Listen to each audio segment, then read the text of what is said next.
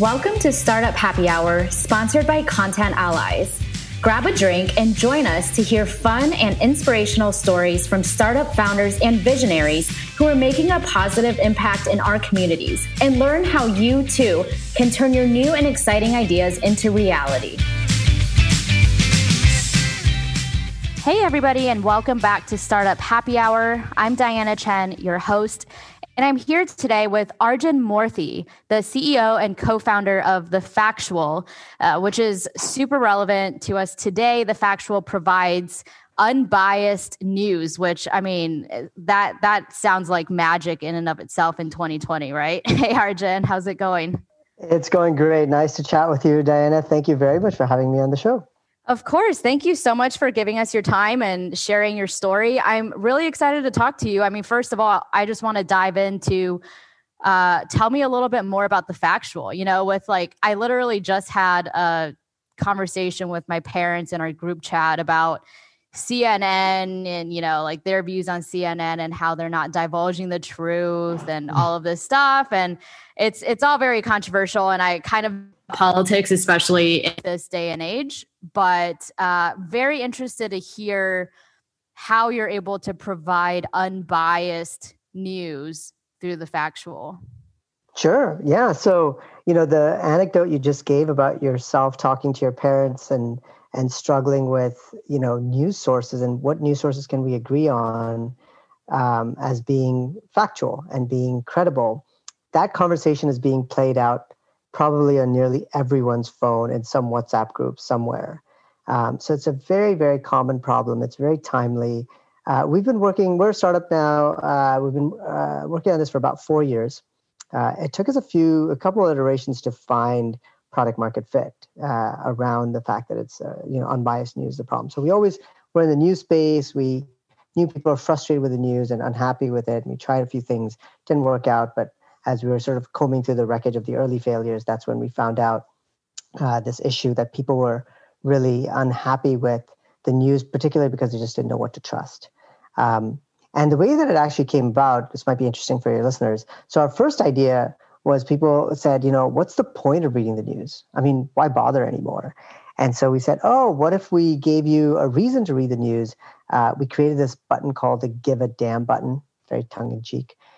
You could add it to articles, and when you clicked on it, it would look up the content of the article and then look at your location, say, oh, you're in this location, here's your local senator or representative, and this is what they've said about this issue.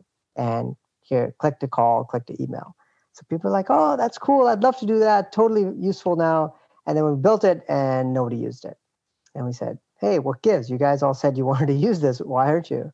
And I said, I don't know if it'll really amount to much, what's the point?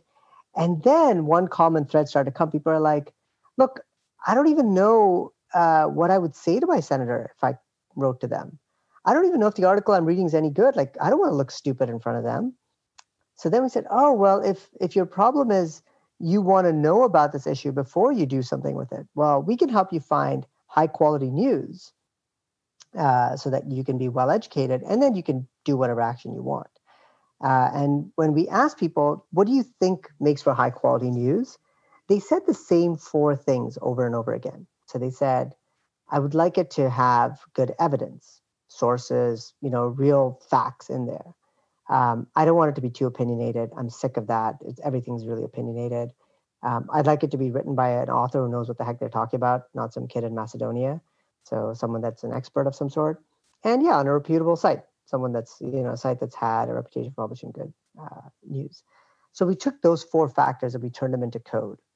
And what we were really looking for is give me stories that are really well-researched, not very opinionated, written by experts and on a reputable site. Those are the 4 things. And we have this algorithm that rates articles on those 4 dimensions every day. It does about 10,000 articles a day. And it finds the best scoring articles on all the major topics.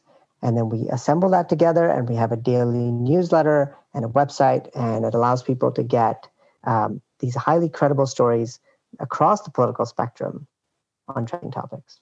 Gotcha. That's super fascinating. So The Factual isn't a collection of articles written by in-house writers. They're articles that you pull from the web based on these 4 factors that you run through the algorithm. Yeah, that's right. One of the early principles that we had in the company was the world doesn't need more news written. We have enough news. We need to find the good news. We thought this was a search problem, that there is great journalism out there. It's just not easy to find amid all the junk. And so that's how we approach it. Occasionally, we do write articles when they're really complex topics, and it's just very hard for readers to make head or tail of it. Then our analyst, we have a political science analyst that'll go through reams and reams of articles and synthesize it.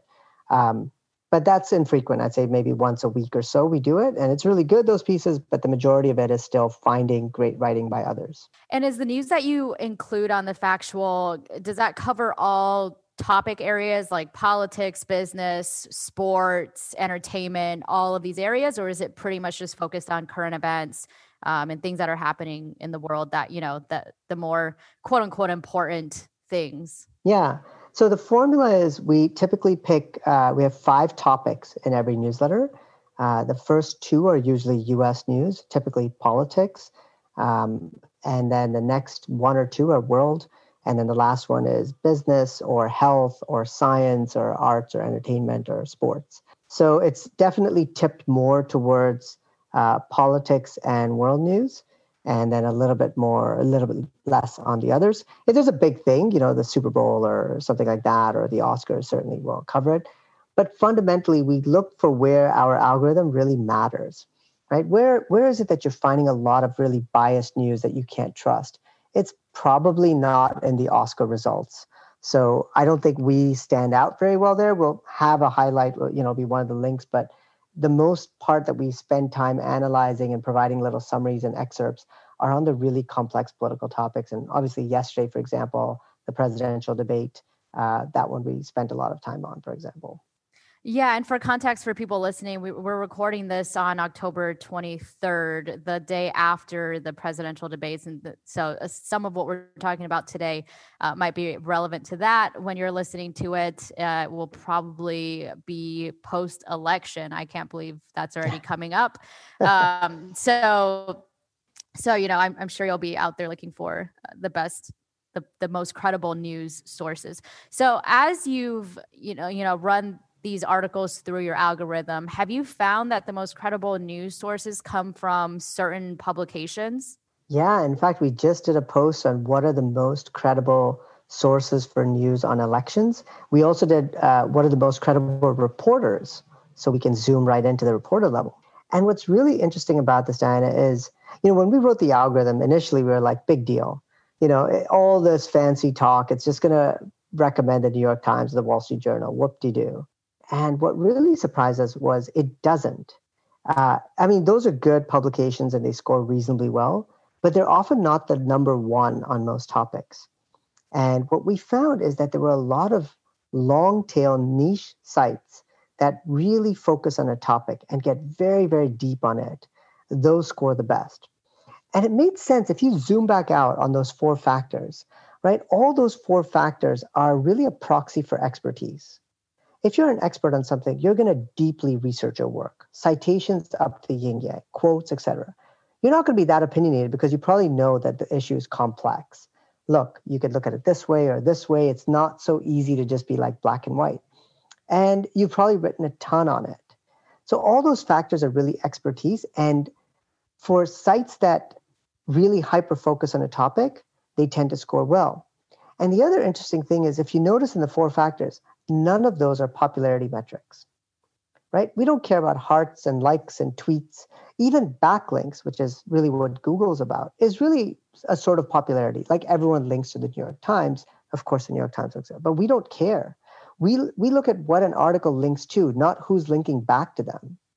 And so if you heavily source your work, you do well. And so this long tail of sites tends to score really well. And also, we don't care about your political bias. What we assume is every article, every author has some bias owing to their frame of reference. Like, you can't help it. You were brought up in an environment, and that's okay. If you want to get the unbiased story, you have to read a few different angles from a few different points on the spectrum, and then you can reach your own conclusions. So the upshot of all this is when we came out with the top sources, for example, for election news, they were not like the New York Times wasn't in there. I mean, it's a good source, and I wouldn't say don't read it, but it's not the top rated according to us. And we found a few from the right, a few from the left. They're really good. So just throwing it out there, like if you're looking for more conservative news, a pretty good publication is the Washington Examiner. They think of themselves as the analog to the Washington Post, but good publication, and they score pretty well. And then if you're looking at the left, you'll find actually even a magazine like Slate tends to do pretty well. I think Slate might be owned by the same conglomerate that used to own the Washington Post, but they write pretty deeply on their political topics. So not quite the mainstream that you might necessarily think of. That's really fascinating. And that also leads to a question that I was going to ask earlier is, does the algorithm take into consideration, let me put out 50% left-leaning articles and 50% right-leaning articles? Is there any sort of consideration there with the algorithm? Or what if the algorithm determines that 75% of credible articles out there are actually left-leaning? So then the factual, contains more left-leaning content than right-leaning. How do you balance that and make sure that it's split evenly? Yeah, so it's a little tricky. First of all, it turns out that there is more left-leaning content than right-leaning content, just sort of an aggregate. And so what ends up happening is that you do tend to see more left-leaning content just by virtue of there being more. We wrote a post on this because some people sometimes think, oh, you guys are biased, you're left-leaning, and we take great pains to explain, no, look, it's kind of the environment, this is what happens. Also, right-leaning sources are often very much about politics versus left-leaning sources. There are many that politics is one of the things they cover, but they cover science and health and arts. And so the non-political topics can sometimes rate highly because they're not very opinionated, like science. And so the aggregate score of those sites can sometimes be higher. So there are these reasons why left-leaning sources might score higher. But to your first point, we don't try to force too hard and artificial, like you should read 50% left, 50% right. I don't know if we're doing a good thing for readers because it's hard enough to find time to read one article. Like tell everyone you've got to read 2 every time, that's a bit much. So what we're saying is we'll use this algorithm and we'll find one really good article. And we'll give you all the context. Look, these guys tend to lean a little bit left or right.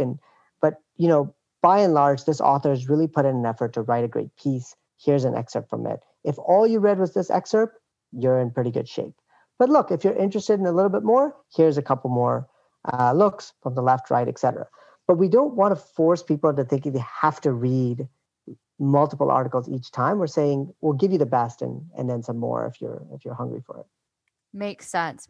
So as much as you're able and willing to, can you talk a little bit more about how the algorithm works? I think maybe it sounds simple to say, oh, let's just find, the articles with the most number of sources or something, but talk a little bit more about how the algorithm works behind the scenes, if you can. Sure. Yeah. We actually are fairly transparent with the algorithm because if you're in the business of trust and credibility, then the best way to build that is to be transparent and say how you work. Look, either people agree or they don't, but we're not going to be a black box. We don't need another black box algorithm in our lives. So on our homepage, thefactual.com, there's a link how it works. It's very detailed, and there's a video, a little 2-minute explainer video. But the gist of it is every article, we extract all of the content and the links from it and the quotes. And then the first part of the analysis, it says, where do you link to? Are those sites reputable? Are they first-party research, third-party research? Do you link repeatedly? Do you link back to yourself? Are they unique? All kinds of things, relevant, etc. So there's a whole link analysis type thing. Then there's a quote analysis. How long are the quotes? Are they attributed? All kinds of things. And that forms your evidence score. Do you have evidence in your article? Then the next bit is the opinionated part. So it's a algorithm called a natural language processing algorithm. It's kind of a family of algorithms that study text. And it looks for various heuristics around English grammar. So first person pronouns, adverbs, slang, all kinds of other things like that, telltale phrases that basically tip off that this is opinionated. And it looks at that relative to the length of the article. So if you have a really short article full of opinionated words, it's going to rate poorly. If you have a very lengthy article, it'll give you some leeway. It'll understand that you might be trying to stitch a little bit of opinion in there. So that's your opinion score. Those two form the base score of the article. And then the next two are the learning bits. So it says, who wrote this article? What have they written on before? How did those previous articles score for evidence and opinion? Do they write only on this topic, or do they write on different topics? Effectively, it basically what it's doing, Diana, is it's saying, are you a beat reporter? If you're a beat reporter, you're going to score well. If you're not a beat reporter and you write on everything under the sun, you won't score well. That's basically it. And then the site reputation is just every article we've ever scored for that site historically and how it's trending in the last N number of days. Gotcha. Fascinating. I actually had a podcast guest on in a previous episode who has he manages an app that's basically like an advanced chatbot. And so we talked a lot about NLP, and I've heard about it a lot in the chatbot context, but I've never really thought about it in this sort of application. So it's interesting. I don't know. I just think that's like the whole like psychology or, whatever goes into NLP, I think is really fascinating. But it's cool. To be honest, also, some of these NLP algorithms are not terribly smart. Language is a hard concept. English especially is just a hard language. So I would say they do a best approximation that they can, and they're a good first level filter. And truth be told, I don't want to ever oversell what we do. The reality is we offer a good first level filter. There are 10,000 articles published every day. You can't possibly go through them and figure out which ones to read and what are worth your time. Think of our grade as a good first level filter. It crushes like 95% of the junk out there, leaves you with a good 5% clustered into topics from across the political spectrum. Now you're starting at a better place. You can now exercise your judgment and figure out what to believe and what not to. Our algorithm, for example, I would never claim that we can say what is definitively true or false. It's actually very, very tough to do. And I don't yet know of an algorithm that does it well. There's too much context and history and nuance, to understanding what's true or what's not. So I would say that we're a good first level filter, very helpful, but you still have to exercise judgment as a reader. You still have to use your critical thinking skills. Yeah, for sure. How are you guys different from some of the other, daily newsletter sites? Like I know I've at some point in the past been subscribed to some other ones like The Skim or Bleeding Edge, 1440 Daily Digest, all of those. How would you compare the Factual with the other ones out there? Yeah, so I would say, the older iteration or generation of newsletters, be it The Skim or Hustle or something like that, they weren't really built in an era where news credibility is the primary problem. Like that was the problem they were solving. They were solving, there's a lot of news, we're going to summarize it and make it easy for you. And then some focus a little bit more on business versus maybe general politics. So Morning Brew is a very good business newsletter, for example. So they're all good products. They're good newsletters.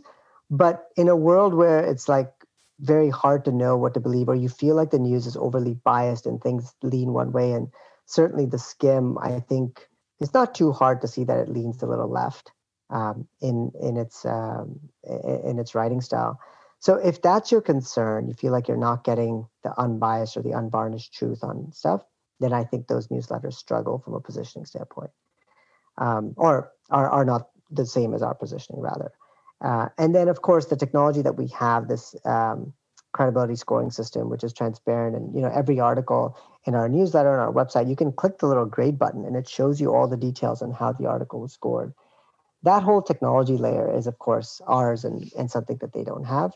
I would say those would be the two things: the positioning of being unbiased and the technology. That's different than other people out there. Gotcha. So I guess going back to when you first got the idea for the Factual, how did that come about? I know you come from a background of sort of, more corporate traditional careers. I know you started your career at BCG, in kind of like a traditional consulting position. at what point did you get the idea for the Factual? Did you get that entrepreneurial bug? Did you, know deep down that you were going to start your own company? When did all of this come about? Sure. Well, this is going to be a real throwback. My very first job was a paper boy. And I was 12. And I kid you not, I don't know that I knew I would do something in news then, but I really did like delivering the newspaper. I don't know. I liked it. So I always had a weird penchant for news. And actually, my first two jobs out of engineering undergrad were at startups. So I didn't go to BCG until much later. I did two startups, and they were pretty successful. And I really enjoyed building product and working in small teams. So I did a detour. I went to grad school, B school, did BCG and big corporate stuff for a bit. And it was good. I always wanted to see what's life like when you're not in startup land, because startup land's a grind. And I'm sure given your podcast, it's hard. And I don't know, maybe I was a little tired or lazy. I don't know, whatever. But I wanted to see the rest of the stuff. I got there and I realized, nope, this isn't for me. I really do like the small, scrappy, where we can make decisions fast and experiment. And I've always had this fascination with news, not only from being a paper boy, even when I was at grad school as the editor of the school newspaper at Stanford. And so I've always liked news. I believe that when news is done well, it is very informative. It's useful to people. It builds stronger, better communities if people have a shared set of facts that they can trust. So when I met my co-founder, and he was coming off of his startup, he had just done a Y Combinator startup that had done very well. We said, look, if we're going to do this whole startup thing, let's do it for something we really believe in and that we could sink a decade into working on, because it takes about a decade to really have any impact. Anything shorter than that, you're kind of just doing startups because it sounds cool. And so, this was an avenue, or this was a problem statement that we both really resonated with.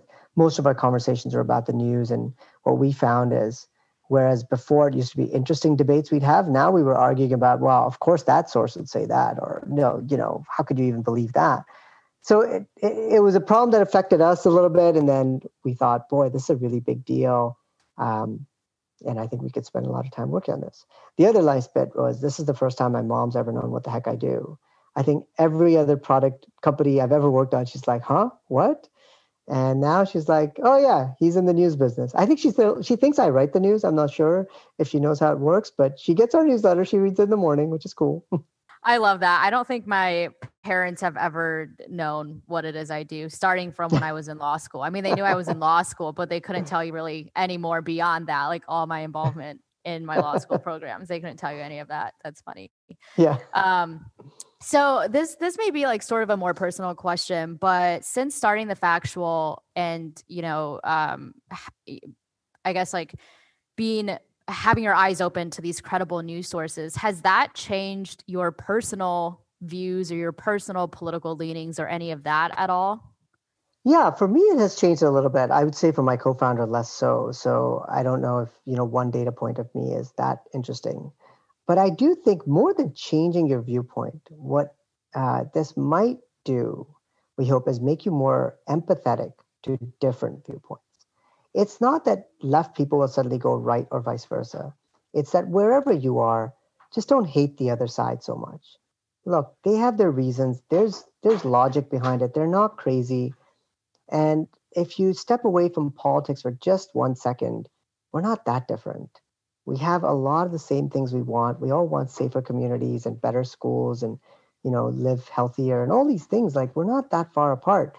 That's what I hope the Factual really accomplishes, is that we're more empathetic to people with different viewpoints. That's it. It's not actually setting out to change anyone's viewpoint.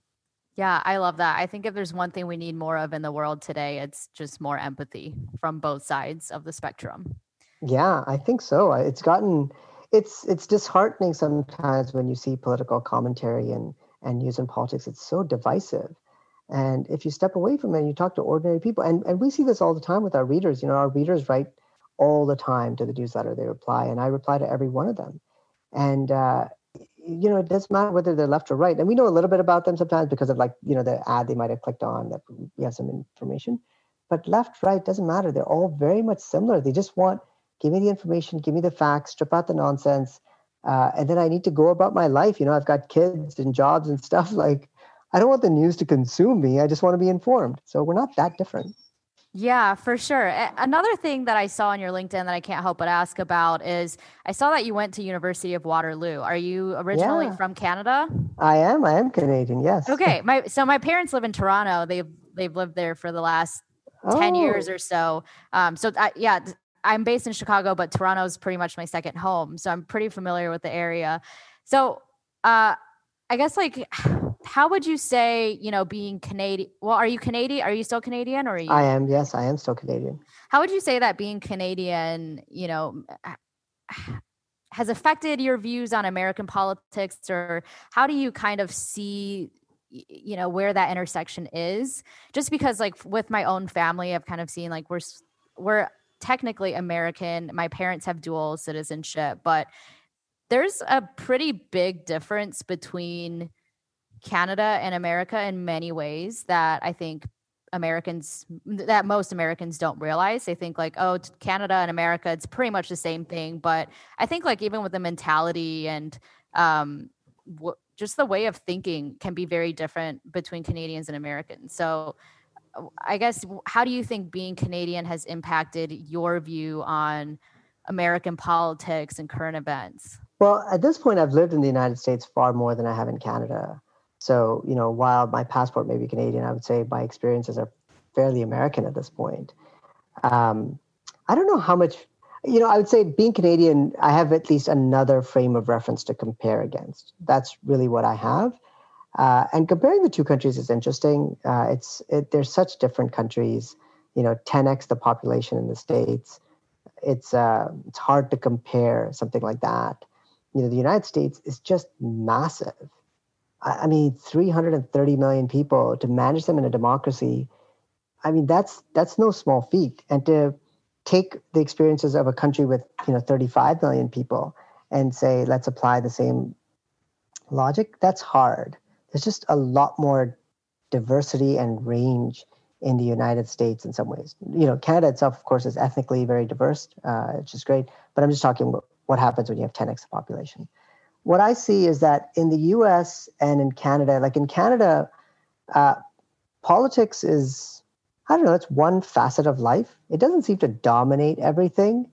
Uh, I think if I remember correctly, for example, in Canada, there's a law, I thought that even bans political advertising, I think in like the week up to an election or something like that. It's kind of a neat little thing that they do in Canada. It's like, okay, all right, you've had your say, let's chill out for a bit and let people have time to make it. There's no such thing like that in the United States. And I feel like in the US, politics dominates a lot more things. It's omnipresent, it's everywhere. And that can, I think, be tiring. Um, but the US, I don't know, I like the fight to some degree. I feel like in the States, people fight for what they believe in hard. And I always admire fighters, whatever side of the battle they are. So I don't know. I think there's something to be admired about the States as well. And in Canada, I feel like we're a bit more complacent, perhaps. And the US, it's like, no, hell no. We're standing up and we're going to punch you in between the eyes. Like that's a very common sort of system, it seems like. I don't know that it's always a good thing, but I do like it sometimes. Yeah, for sure. There's pros and cons to both sides. And I think I always have agreed with your point in the past. I think like in the last 6 months or so, it's my view on a lot of that has changed a bit. I've gone back to Toronto a couple times and spent some of quarantine in Toronto. And it's kind of nice. Like I feel like when I'm in Canada, like I just feel more at peace and it's just like a more peaceful and chill vibe. Whereas whenever I come back home to Chicago, that anxiety level almost just immediately skyrockets, being in this environment where even if you consciously try not to watch the news and get yourself involved in politics, it's almost impossible to avoid. Yeah. You're on social media of any kind, if you talk to friends at all, like it's impossible to avoid. My husband has this group chat with his golf buddies that has turned into a politics chat, basically. Yeah. Like golf season is pretty much over. It's too cold now. And so now it's just like a politics chat. And even if you're, consciously trying to remove yourself from that, it's near impossible to do so. So yeah, actually, one of the things. So our slogan at The Factual is facts, not fear. And one of the things we really want to try to do is to say, if you're informed and you know the facts and you sort of strip out the opinion and the arguments and all that, then it's not as anxiety inducing. I get it. The stakes are high in the election for sides. I understand. But if we strip away the rhetoric a little bit, you'll see that there are probably elements of both sides you could agree on. And people will find that crazy. They're like, there's no way so and so is completely anathema to what I believe in. But again, if you take away the rhetoric, the divisiveness, the mudslinging, and you look at a policy level, there's probably some things that you could agree on.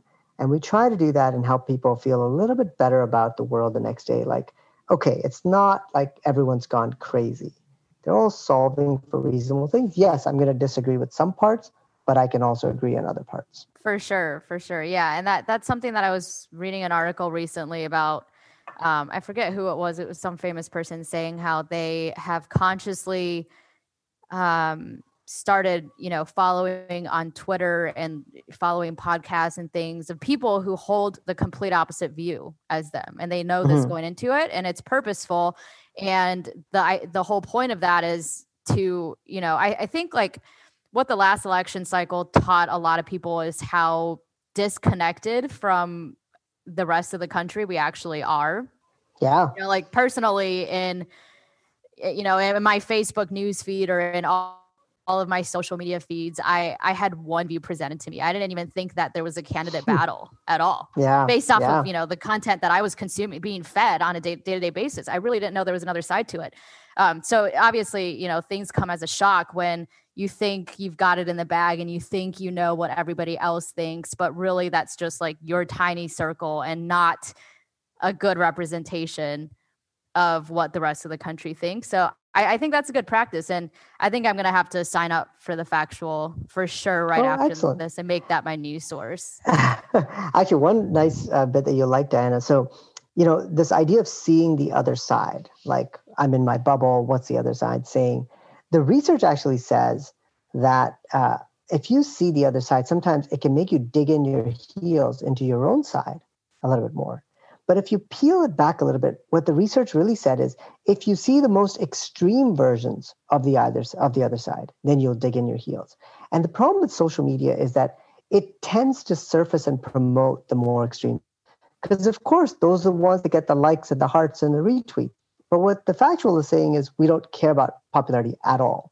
And what you find with the Factual is a lot less sort of opinion and anger and emotion in whatever article that we're suggesting, be it from the left or be it from the right. And that's what I think is needed to really expand your horizons. You want to read the other side, but not the crazy other side. Like just different viewpoints, different framings, different facts. Okay, that's good. But not like there's some extreme content on both sides. And it's scary. I mean, that's not good for anyone. You should stay away from that. For sure. Okay, well, anyway, moving on from this, this is all great.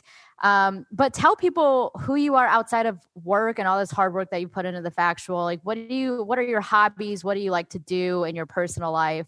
All the fun things. Right. Well, once you become a startup founder, I'm sure you've heard there is no other life. It is all consuming. I have heard that. Yes. Yes. It is. I'm sure you've heard this from other guests, Diana, but there's a certain degree of stupidity that must be required to do a startup. Because if you knew this was what this, lay ahead and you had other options like, decent employment opportunities, why would you do this? This is nuts. But anyways, that's a whole different story. Outside of work, I'm married and I have two kids, an 8-year-old and a 4-year-old. And that's most of what we do is playing with them and doing fun stuff with them. And just before we started, I mentioned we took them to Zion and Bryce National Park last couple of weeks ago. So that was really fun. So I like hiking and doing outdoor stuff. And we're in the Bay Area, so we're fortunate to have lots of things to do, biking and hiking. And I occasionally surf very badly, but I will do it once in a while. So stuff like that. Outside of that, I like cooking. I'm a good cook by average standards, but in my house, I'm the worst cook. My wife is phenomenal. My mom is really good. My parents live with us, and my mom's amazing. and my sister is great, and her husband is great, and everyone's a better cook than me. Even my nephew's a better cook. So we cook a lot of food in our house, and we are constantly. I should be far fatter. I think it's the startup is killing off the fat reserves, I think. So anyway, so we cook and eat a lot of different food, and that's it. That's life.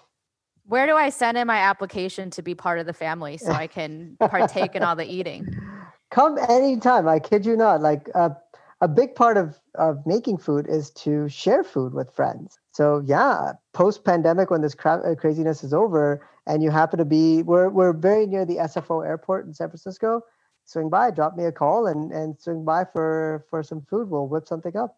I would love that. I'm not a great cook myself. I'm not even a good, I'm not really even a decent cook, if I'm honest, but I can absolutely contribute in the eating and the socializing and the partaking in the food part. Nice. I think if you're going to be a good cook, you need people who appreciate good food. The two go together. So that can be your role. I can appreciate. I can for sure appreciate it. I love eating out, and even during the pandemic, my husband and I have, still been trying new restaurants, just ordering out, and it's been great actually in the beginning of the pandemic. I don't know how it was in San Francisco, but here in Chicago, a lot of restaurants got creative with their menus, and some of the Michelin starred restaurants here created takeout menus that were a little different from their traditional menus. So we got to try a lot of cool restaurants that we haven't tried in person before. So that's always a big part of my life, is food and eating, and can absolutely appreciate food. Nice. Sorry, go ahead. Oh, no, go ahead. I was going to say that, Chicago is kind of a little bit of a hidden gem, I think, when it comes to food. Most people might not, you think of the traditional LA and New York as the two big ones, but my parents lived in Chicago for a couple of years, and then I lived in Philly for a few years, and Philly and Chicago are surprisingly great for food.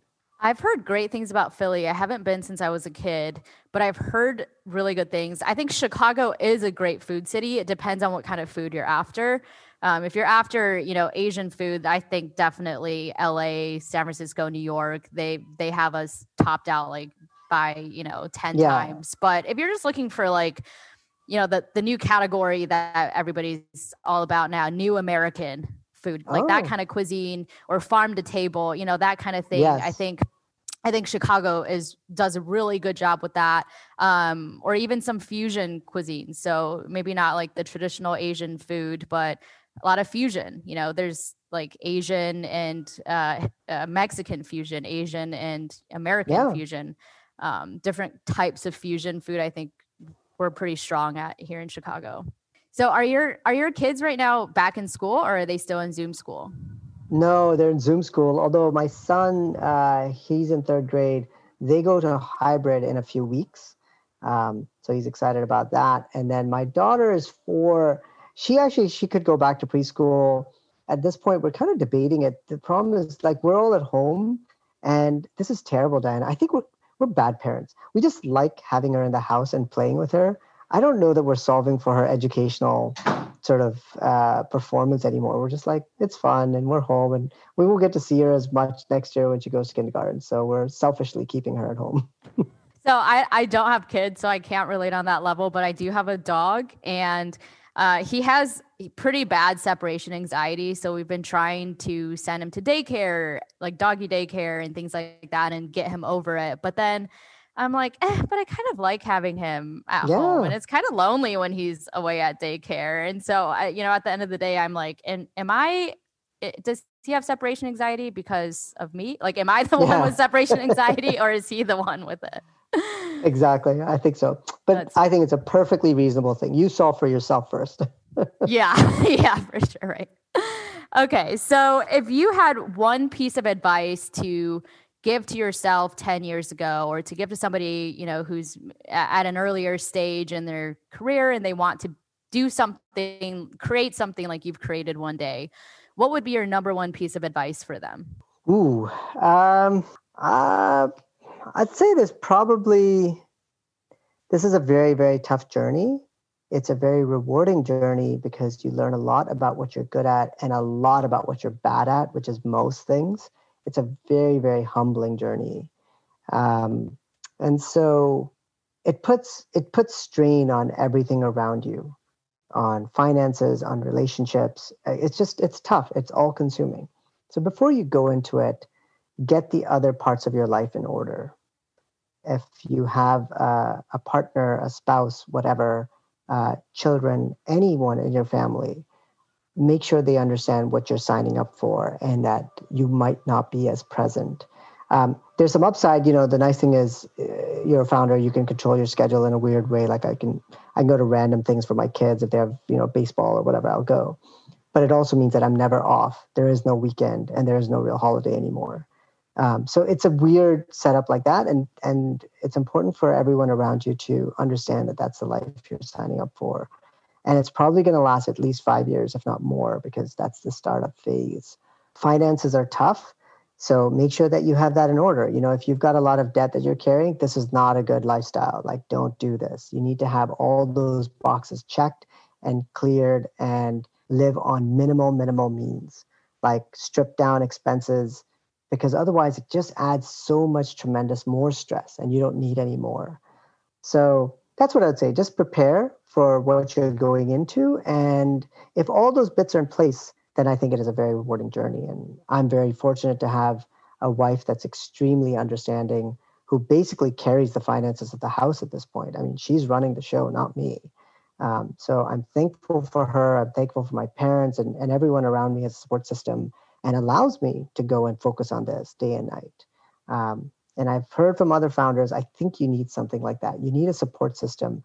You're not doing the startup on your own. You're doing it with your friends and family around you, supporting you, even though it may not seem that way. Wow. Yeah, that's very real and raw advice. And I love that. I'm so kind of surprised I haven't heard that from anybody else. And I think an interesting experiment, maybe I'll do this one day, is kind of like you said, like you're the founder, you're the startup founder, right? But it's really you and your wife and your kids and your parents and your friends and the rest of your family. I think it'd be an interesting experiment maybe one day to, maybe I'll start a new podcast one day and it's friends and families of startups. I think it'd be really cool. Like, there's, if you accomplish anything big in life, right, in whatever facet, it's always a team effort. There's never been a case, I think, where it's one person. Assistant researchers, supporting staff, whatever, teammates, family. And the sooner you realize that as a founder, that you're really part of a bigger team and you're really working on a mission that's even bigger than you, then it makes you feel a little bit smaller. And that's good. Like, you should aim big, but understand you're part of something bigger and you're just trying to move everyone in that direction. I feel like it gives you perspective. Otherwise, you get really wrapped up in yourself. Like you think you're the be all end all, and you're not. Like we're a company. We're trying to do something good. Lots of people are. We're all in this together. And let's just hope we're rowing in the same direction. That's it. I love that. That's so uplifting. Thank you for that. Well, on that note, I always like to end every podcast episode with a fun little game with my podcast guests. It's just like a purely for fun. It's not business related or anything like that. It's not like a Rorschach test, is it? Are you going to show like ink blotch? No. It's not a test. It's not business related. It's just purely for fun. So I've got two different games set up, and I'll let you pick one. I have the this or that game, or the word association game. Good grief! Let's go with this or that. That sounds easier. Everybody chooses that. I don't know what it is. Okay, well, I'm gonna have to make the this or that game a little harder and switch it up for people in the future. But okay, here we go. So I've got 10 sets of words. I'm gonna say A or B, and you just tell me which one you prefer. No explanation needed. We're just gonna rapid fire blow through this. Okay, first one: plane or train? Train. Hot or cold? Hot. Night or day? Day. Beach or mountain? Mountain. Coffee or tea? Tea. Freedom or stability? Freedom. Books or podcasts? Books. Past or future? Future. US or Canada? Oh, I snuck that one in there. Very tough. I would probably still say Canada. My heart's always going to be Canadian at some level. I feel that. I feel that. All right, last one, work or play? Play. Nice. I like it. Congrats. That's the end of the game. You've passed with flying colors. Thank you. That was delightful. That was a lot of fun. I like that a lot. It'd be actually awesome. That would be very interesting to see how other founders score, like not score, but what they choose and some sort of sample set. I'm just curious, what the heck do founders say? Do you know what? The one that trips up everybody is the last one, work or play. It's like I say that and like you gave me an answer right away, but most people are like, I can't decide. And I feel like most people go with work. And then what's another one? I guess the freedom or stability one. If you're a startup founder, you're probably after the freedom because there's not much stability in the startup world. I think so. The work or play one's interesting because I feel like I'm the accidental founder in a lot of ways. Like really, I'm quite a lazy person. I don't know how I got into this. And given the choice, like I'm a huge, huge soccer fan and I would play soccer any day, anytime. Same with hockey. Like it would be kicking a can down the street is more fun to me than most other things in life. Like I'm that so much of a nerd on that. And so, yeah, like, I don't know, it's not even a question. I would play all day if I could. I'm not good at it, but I would play all day if I could. I wouldn't call that being lazy at all. I thought you were going to say I could play soccer on FIFA all day on my couch. I thought that's where you're going because you led with, I'm actually quite lazy. No, I do. I like to go out and play. There's something about kicking a ball on a green grass field that's just, I don't know. It's like, it must be what golfers, maybe your husband relates to this. It's like you see a big open fairway and it just feels clean and you feel good. And I think it's the same thing with soccer. You see a big green patch and you're like, oh, this feels great. That could be it. That could be it.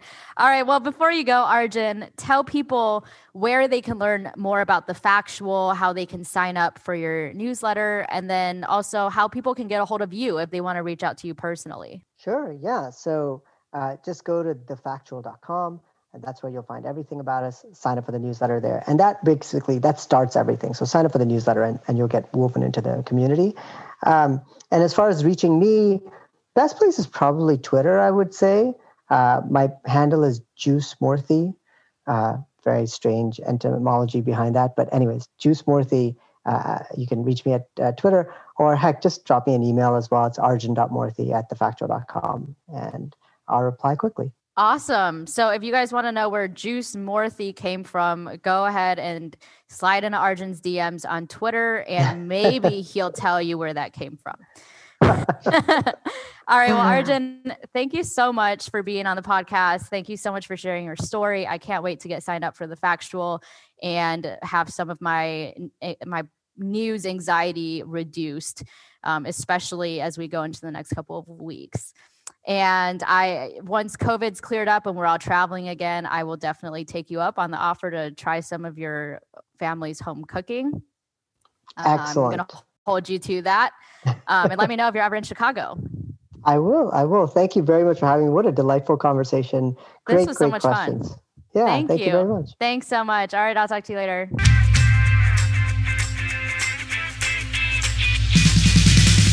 We hope you enjoyed this episode of Startup Happy Hour, sponsored by Content Allies.